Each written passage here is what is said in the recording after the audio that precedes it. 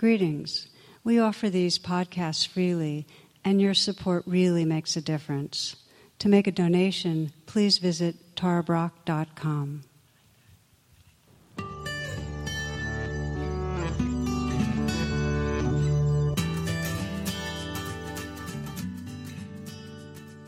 The last class we did, the title was Awakening Consciousness in Shadowy Times. And the notion is not that these are especially shadowy, because I think all times are shadowy. But I did decide to turn this into a two-part series, just because it is a time that people are kind of noticing the shadow.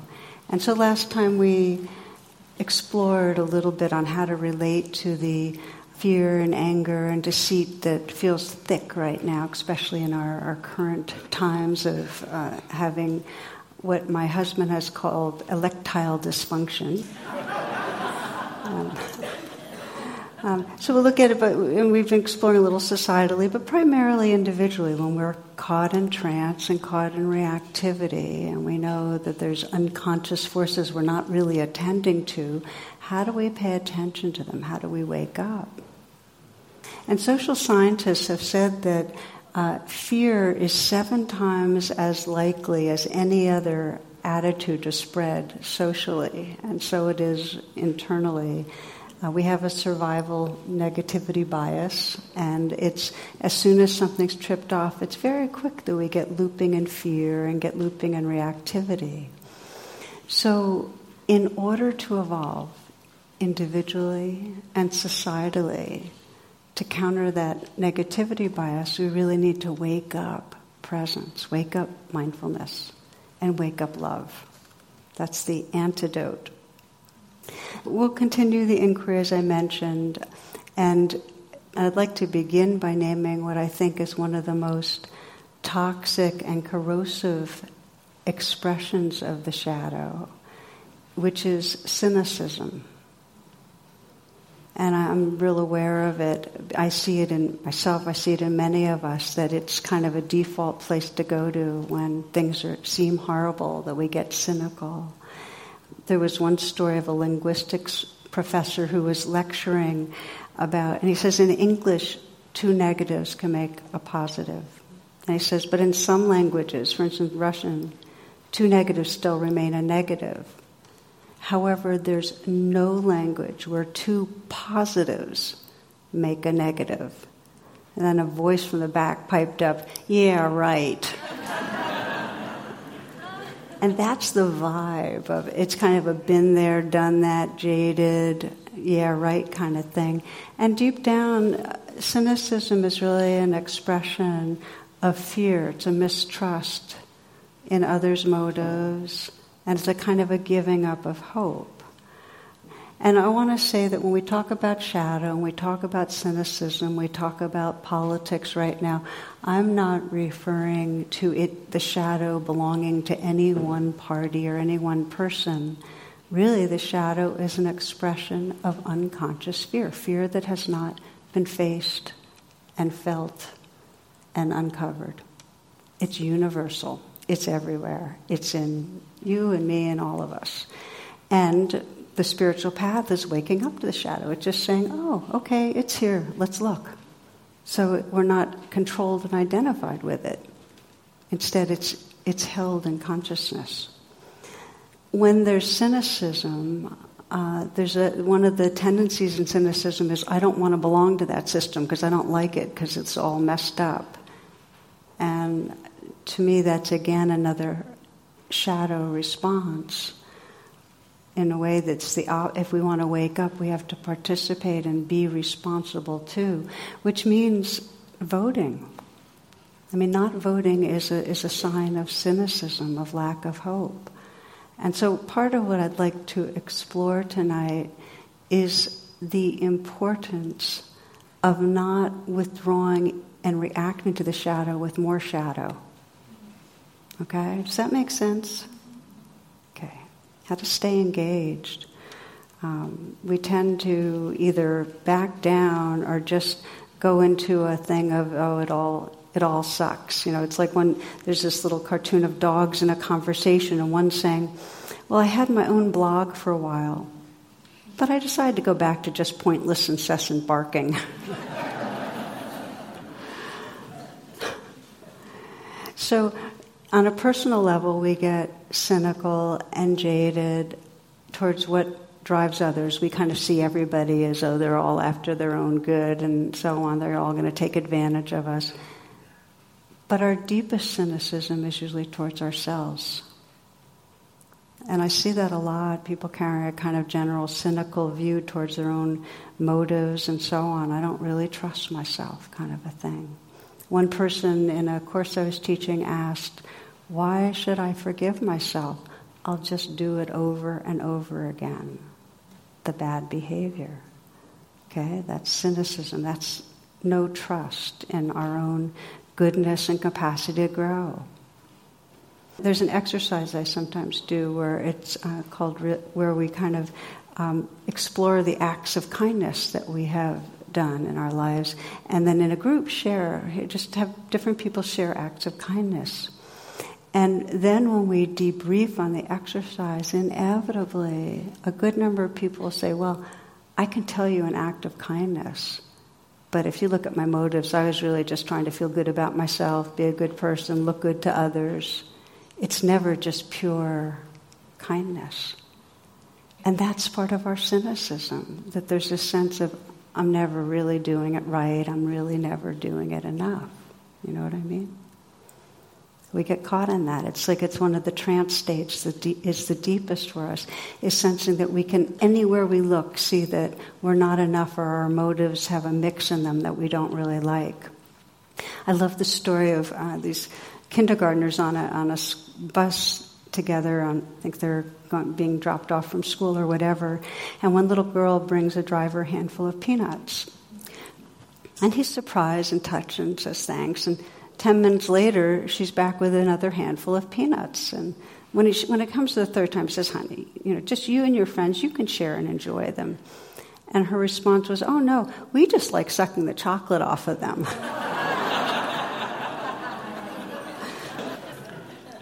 So the truth is we do have marbled intentions. And there's no question. We have part of us that's always on this good person project. We want to look good to the world. And that's going to be part of the way we act. But there's more. And when we're cynical, or when we're looking at how we're falling short, we're forgetting the truth, the real truth of the fact that we do love, and we do want to be loved, and we do care about our world. We're forgetting that in the moments of cynicism. It's a very narrow state. So the key to shifting is to begin to pay attention and notice that trance, and also notice what we're missing. The newspapers fixate on what is going to be, titillating, scandalous, bring up all the emotions of fear. And we don't get so much the goodness. There was a story that was different a handful of weeks ago in the Washington Post, and I'll bet a number of you caught it, because it really was quite touching. And this is a story about a Georgetown business student who spent a lot of time after hours at school on a project, and he ended up befriending one of the university janitors, and who was an immigrant from Jamaica. And they got to know each other, and the janitor, instead of being in a role of janitor, became a real person, and the student, instead of being in the role of student, became a real person. And so he discovered in this guy, his creativity and his ambitions and his talents. And it awakened in him this whole process of being aware of all the invisible workers on campus that all had a story and a heart and humanity and dimensionality. And so he began doing this fundraising to be able to help those that were less advantaged than the students begin to manifest more of their creativity. It's called Unsung Heroes. And with this particular janitor, who's a real talented cook, it helped him open a catering business, which had been his dream when he left Jamaica. So they're hoping this will spread. And I share it now, again, because we're talking about how to respond to the shadow, that it's part of our evolutionary potential and direction to move from this kind of fear-based identity with my own tribe, my own group, to really sensing that others are not unreal others, real beings, subjective beings, that like us want to wake up and have hearts and want to be free and want to be creative and connect. So we move from this separateness to this sense of belonging and collaborating and compassion. And this is the capacity of our most newly evolved part of our brain. This part of our brain, when we wake it up, is not cynical because it senses possibility. It senses where we can go. When we talk about waking up, and if you use the brain as a model, the triune brain, and you see, got the reptilian and the limbic, and when we're caught in that, we're coming from an unconscious, fear-driven place, and we're going to look at the world like suspicious of motives, bad other, doubt, fear, violence. And when we start activating the prefrontal cortex, it's not like the fear and the aggression go away, but they don't dominate us. And instead, we begin to live from a larger sense of our connection, and we can notice the shadow but not be driven by it. So I want to explore with you the two wings of mindfulness and compassion and how they can shine a light on the shadow and transform our identity and how that leaks out. And I would start by saying that if you think of it, that recognizing is one of the two wings.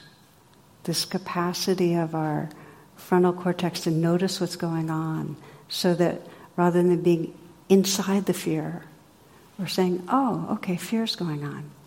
And the second wing, which is allowing, actually says yes to what's here. Rather than saying, oh, fear is bad, or I don't want to feel this. The yes is an acknowledgement of reality. This is what's here right now. In the moment that we resist or grasp, we're identified. In the moment that we recognize and allow, we start inhabiting a more whole and integrated space of awareness. So that's the direction. And meditation is the training of activating these two wings. So back to cynicism. Cynicism's a way of saying no. And the reason I'm spending time on it is because it's one of the most unseen ways that we narrow and basically say, oh, it's bad or I'm bad. I want to read you from Stephen Colbert. And you laugh, and his is one of the most serious things he's ever written, but here we go. He says, cynics don't learn anything. I think he must have been commenting on his character, but anyway. He says, because cynicism is a self-imposed blindness, a rejection of the world because we are afraid it will hurt or disappoint us. Cynics always say no, but saying yes begins things. Saying yes is how things grow. Saying yes leads to knowledge. Yes is for young people, young in spirit. So for as long as you have the strength to say yes, it's a good one, right? So again, the meditation, path of meditation, and really what we're exploring together in this class and in general, is how do we evolve ourselves. So rather than being a naysayer that's really trying to control things and get away from what's unpleasant, we have this remembrance in our heart and mind that can say this too and say yes to what's here. It deconditions cynicism.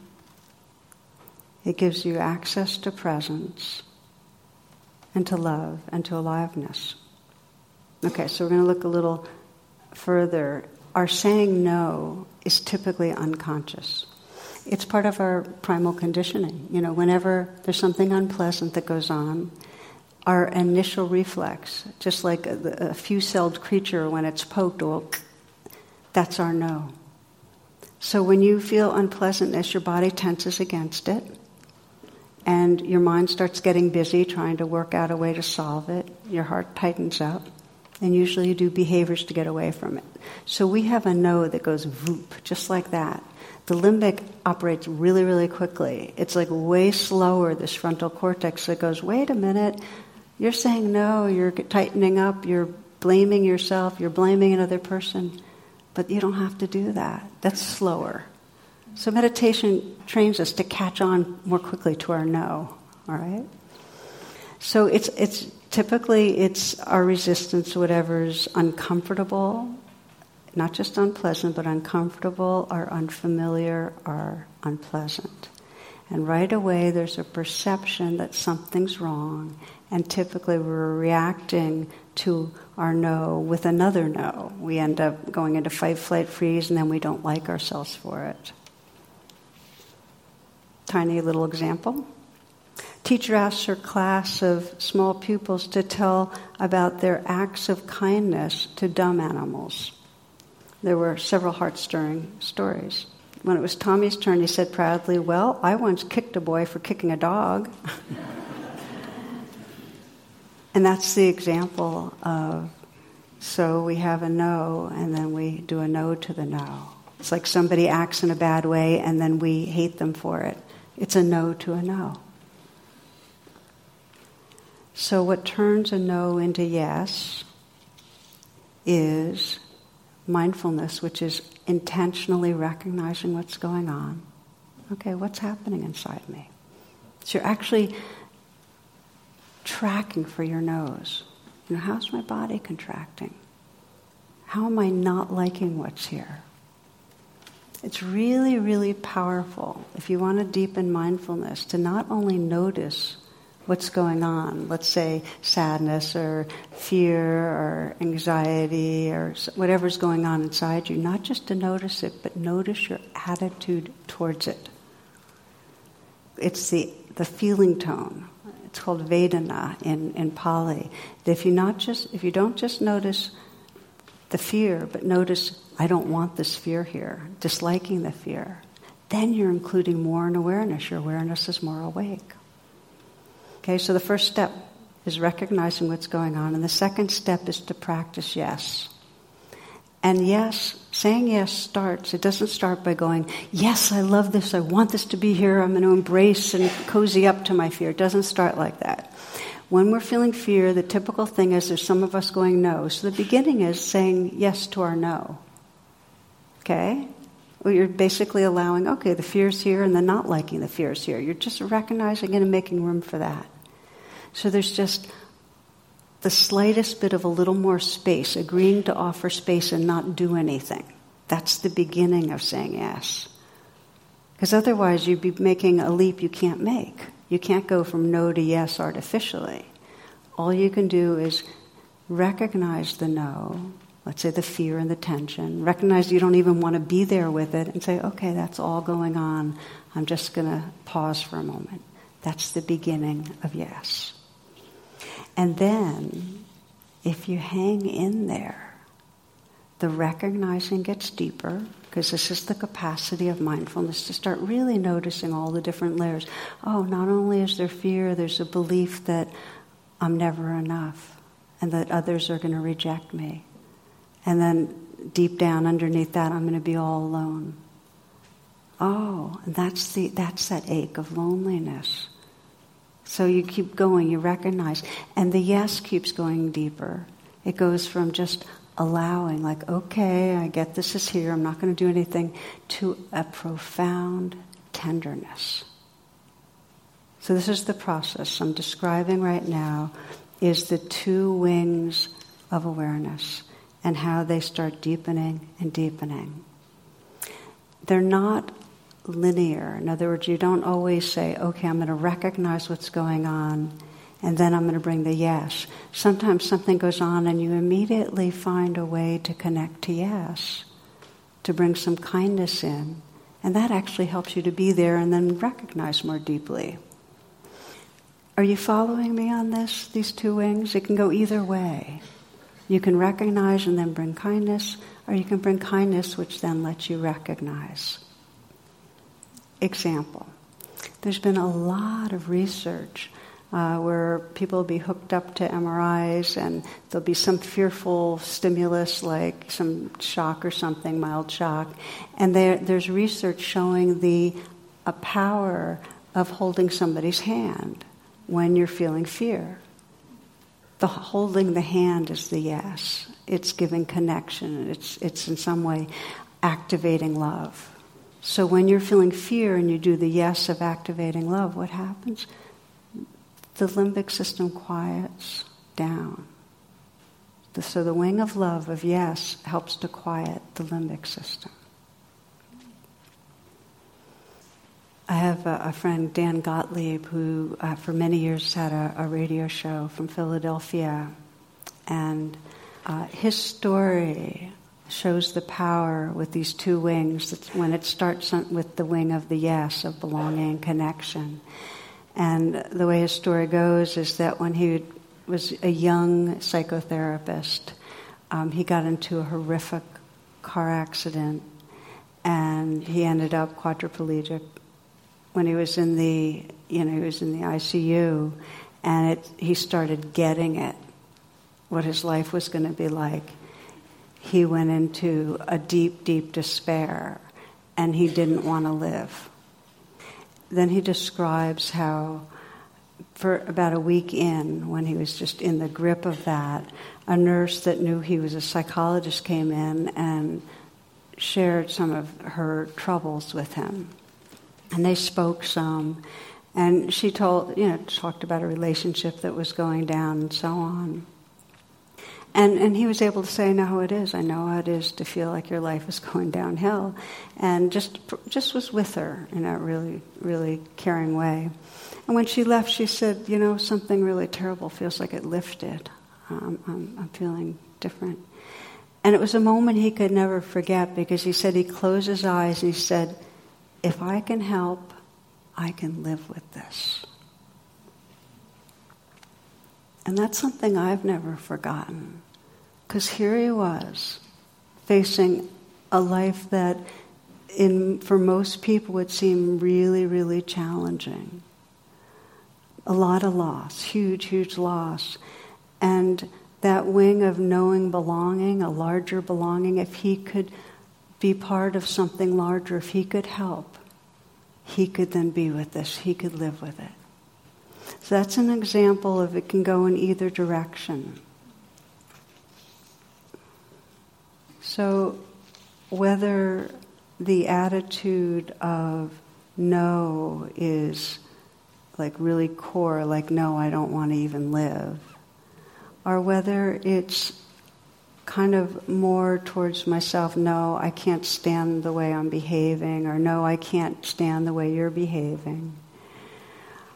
Or whether it's towards society, that no of cynicism that says, oh, everybody's just out for themselves and, there's no, it's all trash, it's all going south.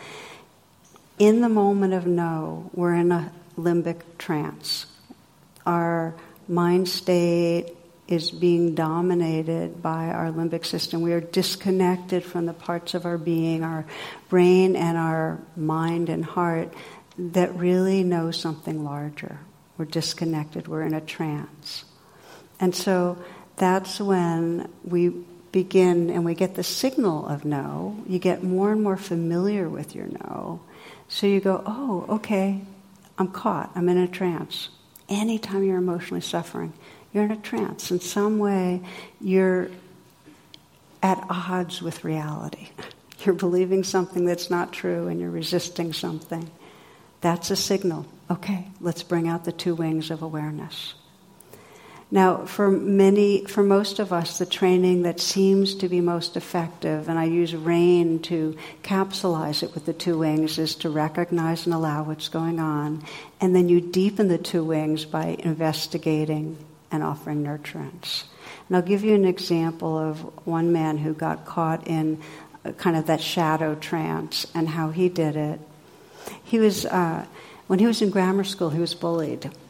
So here he is, and he winds up with a supervisor who's really a bully, who basically uses threats and demeaning people on the team and so on to try to control things.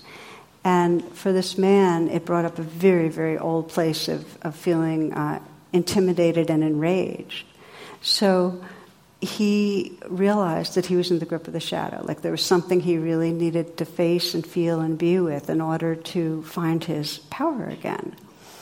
So he started practicing the two wings in the form of rain, and he did it at home. You know, he described going home, and he would be prepping a report, and he'd know that he was going to get trashed by this guy because just nothing was ever enough, you know. So he would say, okay, let's recognize what's going on here. And when you're recognizing this first wing, it's like you're calling on that witness part of you to just look and say, what is happening inside me right now?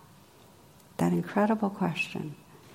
And I find it really helpful with the witnessing yourself, when you pause and you realize you've been caught in the shadow, in a trance of some sort, even to imagine that the witness is in front of you and above a little, looking. So you're kind of like putting your awareness like this and looking back at yourself and seeing this whole looping of the kind of thoughts you're having of, I'm never enough, and this person's going to treat me this way, and I'm going to be rejected, and the kind of feelings that are going on in your body. You see the whole mix from that witness place. So he did the recognizing, and he saw his angry thoughts. He recognized he was seeing his supervisor as a really mean enemy, and his feeling of powerlessness. So he's witnessing the no, all the ways he's contracting. And then he allows. It's from that witnessing place, it's just like, let that all be there. Let's really stop. Allowing is like, stop all the reactivity and just be with what's here. Let it be here for now. And then from that, it allows the deepening of the two wings. Let's investigate the I. And with the I, you know, if you're witnessing, looking down at yourself, the I, you have to get inside yourself. So it's like that awareness spreads, and it's around you and it's inside you. So you're feeling the fear from the inside out and investigating, what does it really feel like? And what you'll find with investigating is that whatever you begin to bring your full attention to, it starts unfolding, and there may be something else that wants attention. And for him, the anger turned to fear and turned to shame, that there was a sense of weakness, like a fundamental sense of, I'm just not okay. He wouldn't be treating me this way. I wouldn't have been bullied back then if I was okay. So it went down to a very young place of feeling weak and ashamed. That's the I.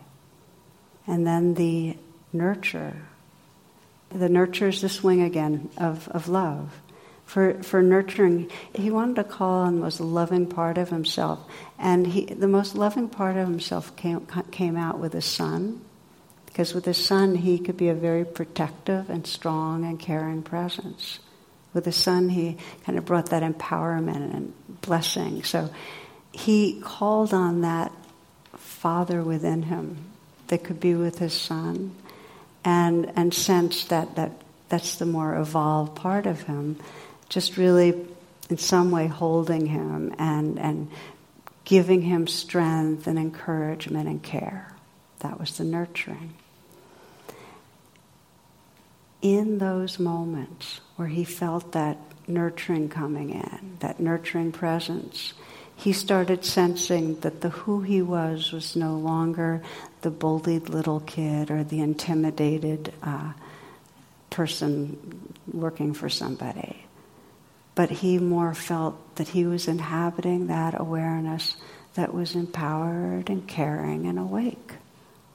In other words, by paying attention to the shadow with these two wings, he woke up to that awareness that's bigger than the shadow. And that's the promise, that's the invitation of the path. That when we're stuck, when we're caught by unfaced fear, unfaced shame, we have the capacity to activate these two wings of paying attention and wake ourselves up into who we really are. And we're no longer in that small identity, that limited self that we get hooked on.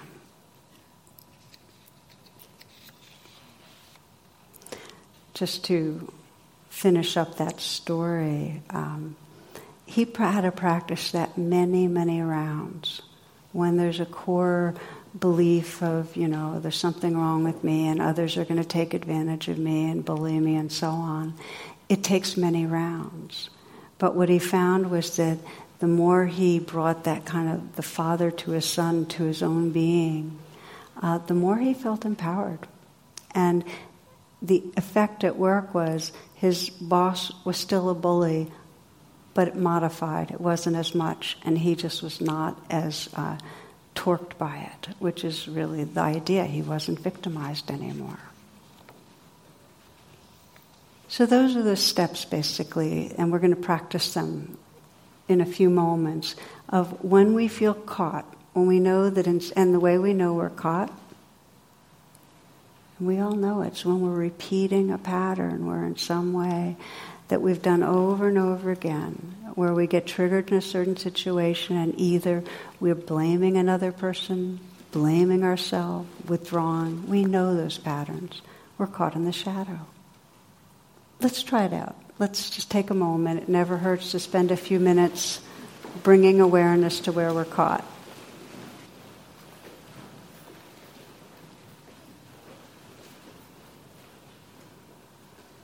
So as you would with any meditation, begin by inviting yourself right here into the moment.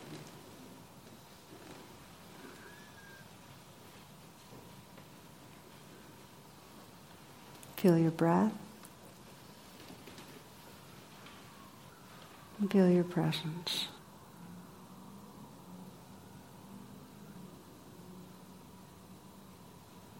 And bring to mind a situation where you're reactive, where in some way you end up turning against yourself or turning against another person. Something that triggers you. It could be your own behavior, it could be something another person says, it could be something at work. Another person's behavior. But where you go into know, where you contract, where you get angry or blaming or hurt, turn the blame against yourself or the other. So rather than just feeling your feelings, you're saying no. Situation like that.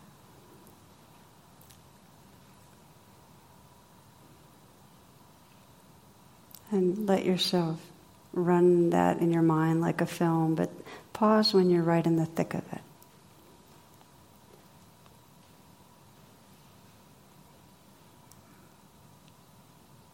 When you know that you're caught in that reactivity, where you feel small and stuck.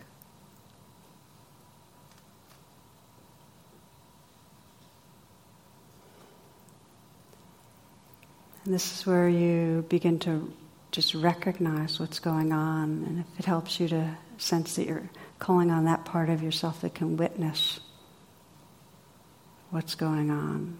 If it helps to imagine you're kind of looking at yourself from above and in front of you, from that vantage, and just sensing the no thoughts, the thoughts that are in some way negative towards yourself or others. And you're recognizing that whatever feelings are predominant. Might be confusion or fear, doubt, sensations if you're aware of them. So you're recognizing the no. This is the limbic self from that witness place. And from the witness place, let there be an allowing. That even if you don't like it, include that in what you're allowing. You're allowing all the thoughts and feelings that are there, and you're even allowing that you don't like that it's happening. You're just pausing and letting be.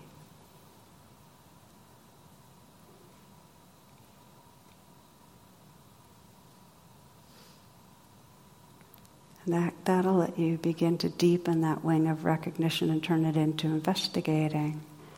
And to investigate, let your awareness spread so you're surrounding and infusing your whole body with awareness, so you're feeling from the inside out too.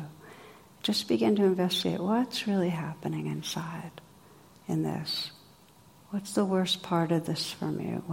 What's the emotion that you feel the strongest? It might be the question, what are you unwilling to feel? What's the most difficult thing about this? Is it a feeling of fear or a feeling of shame? Is there some grief around loss?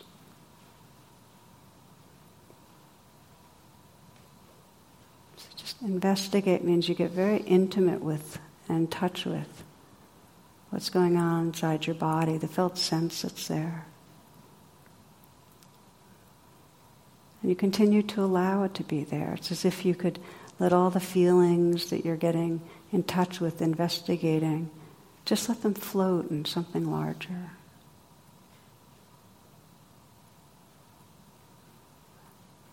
And bringing in that wing of nurturing, just a deep yes, a very kind yes to anything you're experiencing, as if you could bathe it in care.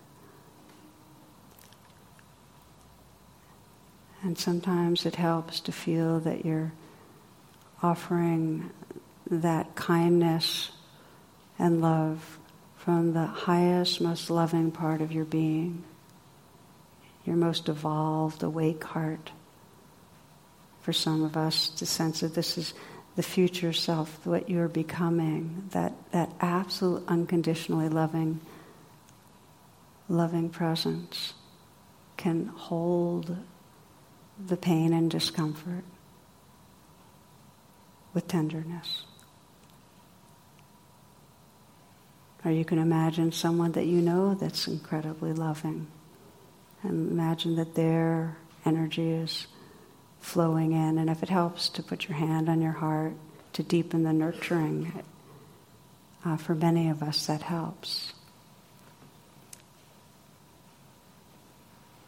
So you're really bringing this very loving and kind and wise attention to what's been the shadow, what's been unseen and unfelt.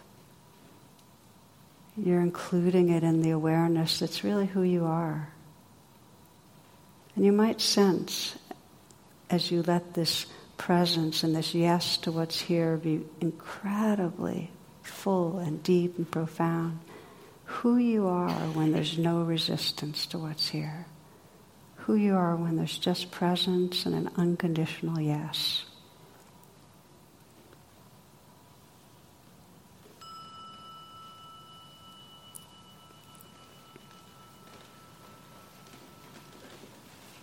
Okay, so now we're just going to, the last part of this class will be widening this out to look at how when we say no, how it influences the other people around us. Because no is contagious. Remember, 7 times more likely to have fear spread, right? Well, it's also contagious when we say yes. But when we say no, if we're saying no to ourselves, if we say no to ourselves in big ways, it's going to be a lot of defensiveness, our aggression, our rigidity with others. Even if we're not saying no to ourselves in a big way, even if it's a more subtle way, like the no that I should be with you, but I should be doing more to help you. I should be with you, but I should be being a better person. That's still a no. That's a not enough sense. And that has an effect on how we relate to other people. And I want to share a story about a friend of mine who was, I think it was in Haiti, that he went down to Haiti. He was part of a nonprofit that was helping out there after all the, not most recently, but after all the suffering and chaos, I think about 8 years ago. And he was accompanying an old man who had broken his hip to the emergency room. And this friend of mine, Phil, has a super high standard for himself. He really, really is into service, and he really wanted to be of help. And this guy was in pain, and he wasn't getting attention, and there he was in the emergency room. So Phil describes his helplessness and not being able to provide relief. All he could do was hang out with him and keep him company. The no was, I'm not doing enough. At some point, someone handed the old man a bread roll. And this is what Phil says: something miraculous happened. The old man broke his bread roll in half and stretched out his hand towards mine. An acute sense of surprise and embarrassment came over me. At first I refused his offer, insisting to eat it, for surely he needed it more than I. But my feeble attempts to decline the gift were wholeheartedly dismissed as he pushed the bread into my hand, motioning me to eat. And so I did, me looking bewildered and humbled, and he looking quite pleased to share his meal with a near stranger. Now, what was happening here, to me, is really quite beautiful. That the shadow, the no, was a subtle one. Oh, I'm the helper, you're the helpee. I'm the fixer, you're the patient. You're broken, I'm not. There's a subtle distancing in the way he said no to himself. It was actually making this man unreal and other. And the man broke through that. He reached out. He reminded him of, here we are, we're just humans. And it made him feel good. And it actually brought them to a different level of consciousness and connection. It was a yes. What we're really exploring is the different domains of no, and how to begin to find out and get familiar with your layers of it, because we all have layers of contraction. And for some, you can sense it physically, where your body's armored. For some, it's emotional reactivity, others beliefs like I'm not enough. And for many of us, in relating not only to our society but to others around us, there's a kind of cynicism about whether humans are really good or not. You know, there's a kind of a doubt about others and doubt about ourselves. And our job, in a way, and when I say job, I mean as beings that are waking up, to evolve ourselves towards yes, to shine the light on where we get caught in our no.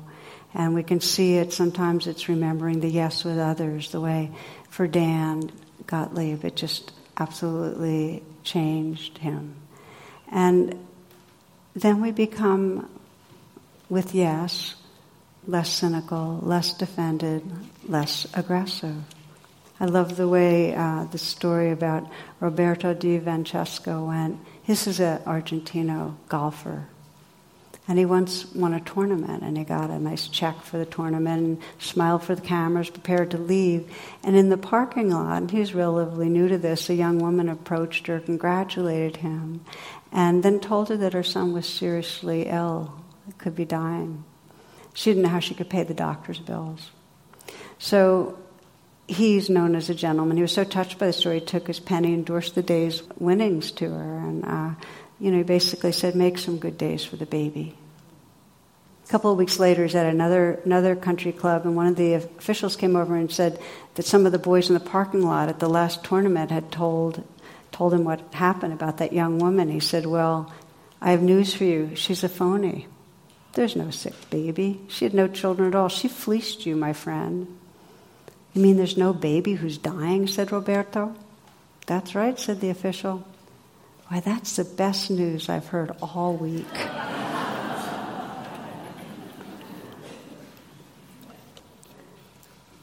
When we encounter someone who's cynical, we can feel the armoring. And when we encounter someone who's sincere, we begin to trust life. Sincerity is one of the most beautiful things we can find in ourselves or each other. It's a real expression of our evolving and waking up. That we are sincere because we've tasted and touched the goodness that can come through ourselves and each other. And we're dedicating ourselves to that.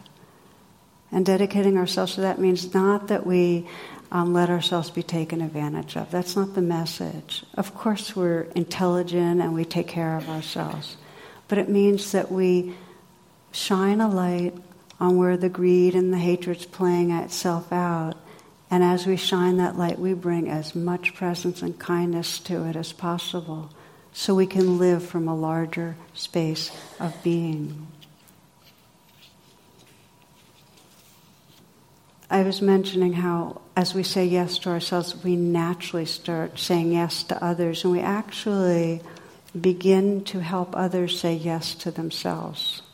And that's one of the gifts, this is the last thing I'd like to name in this talk, that's one of the gifts on the spiritual path that we can offer, is that we can not only say yes to the life inside us, but we can help others see their own goodness and say yes to their beings too.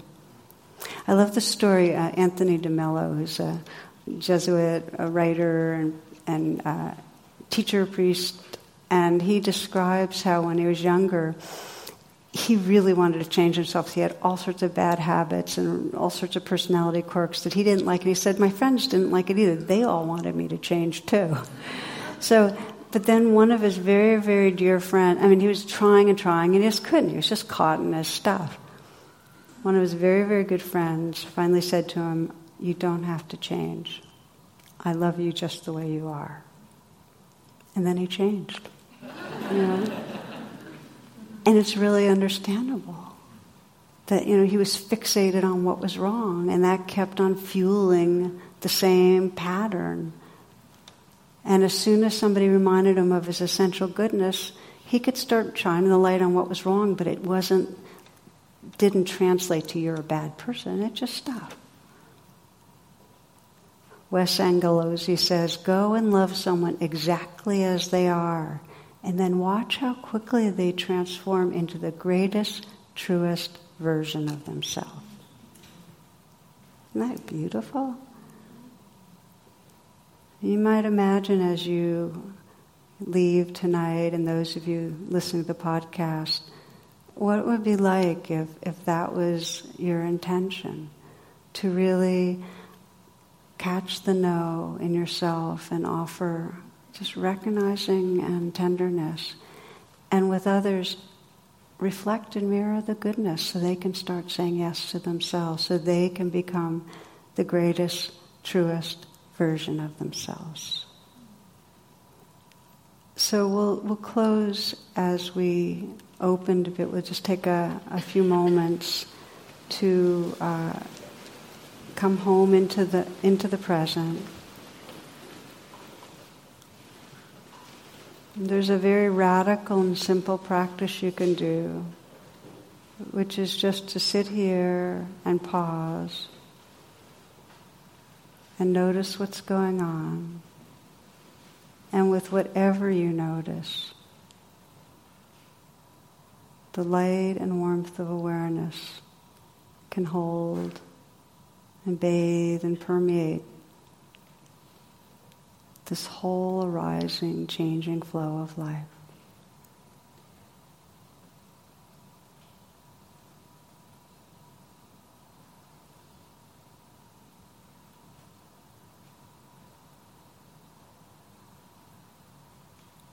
And you might wonder how deep, how profoundly deep that yes can go.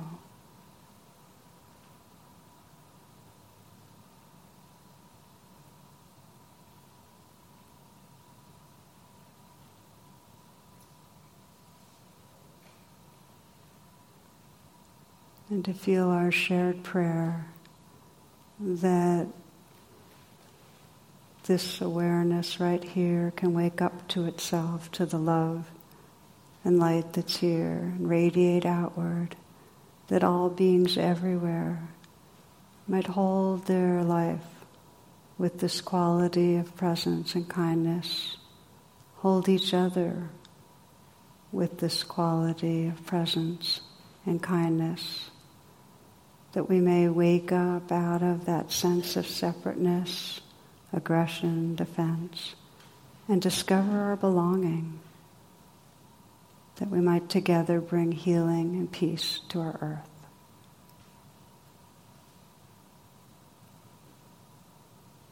Namaste, and thank you for your attention.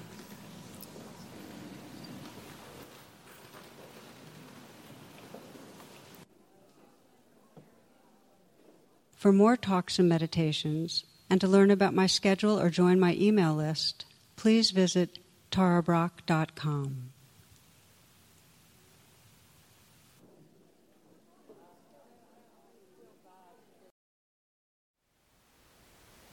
Thank you for listening. To learn how you can support the teachers and Dharma Seed, please visit dharmaseed.org/donate.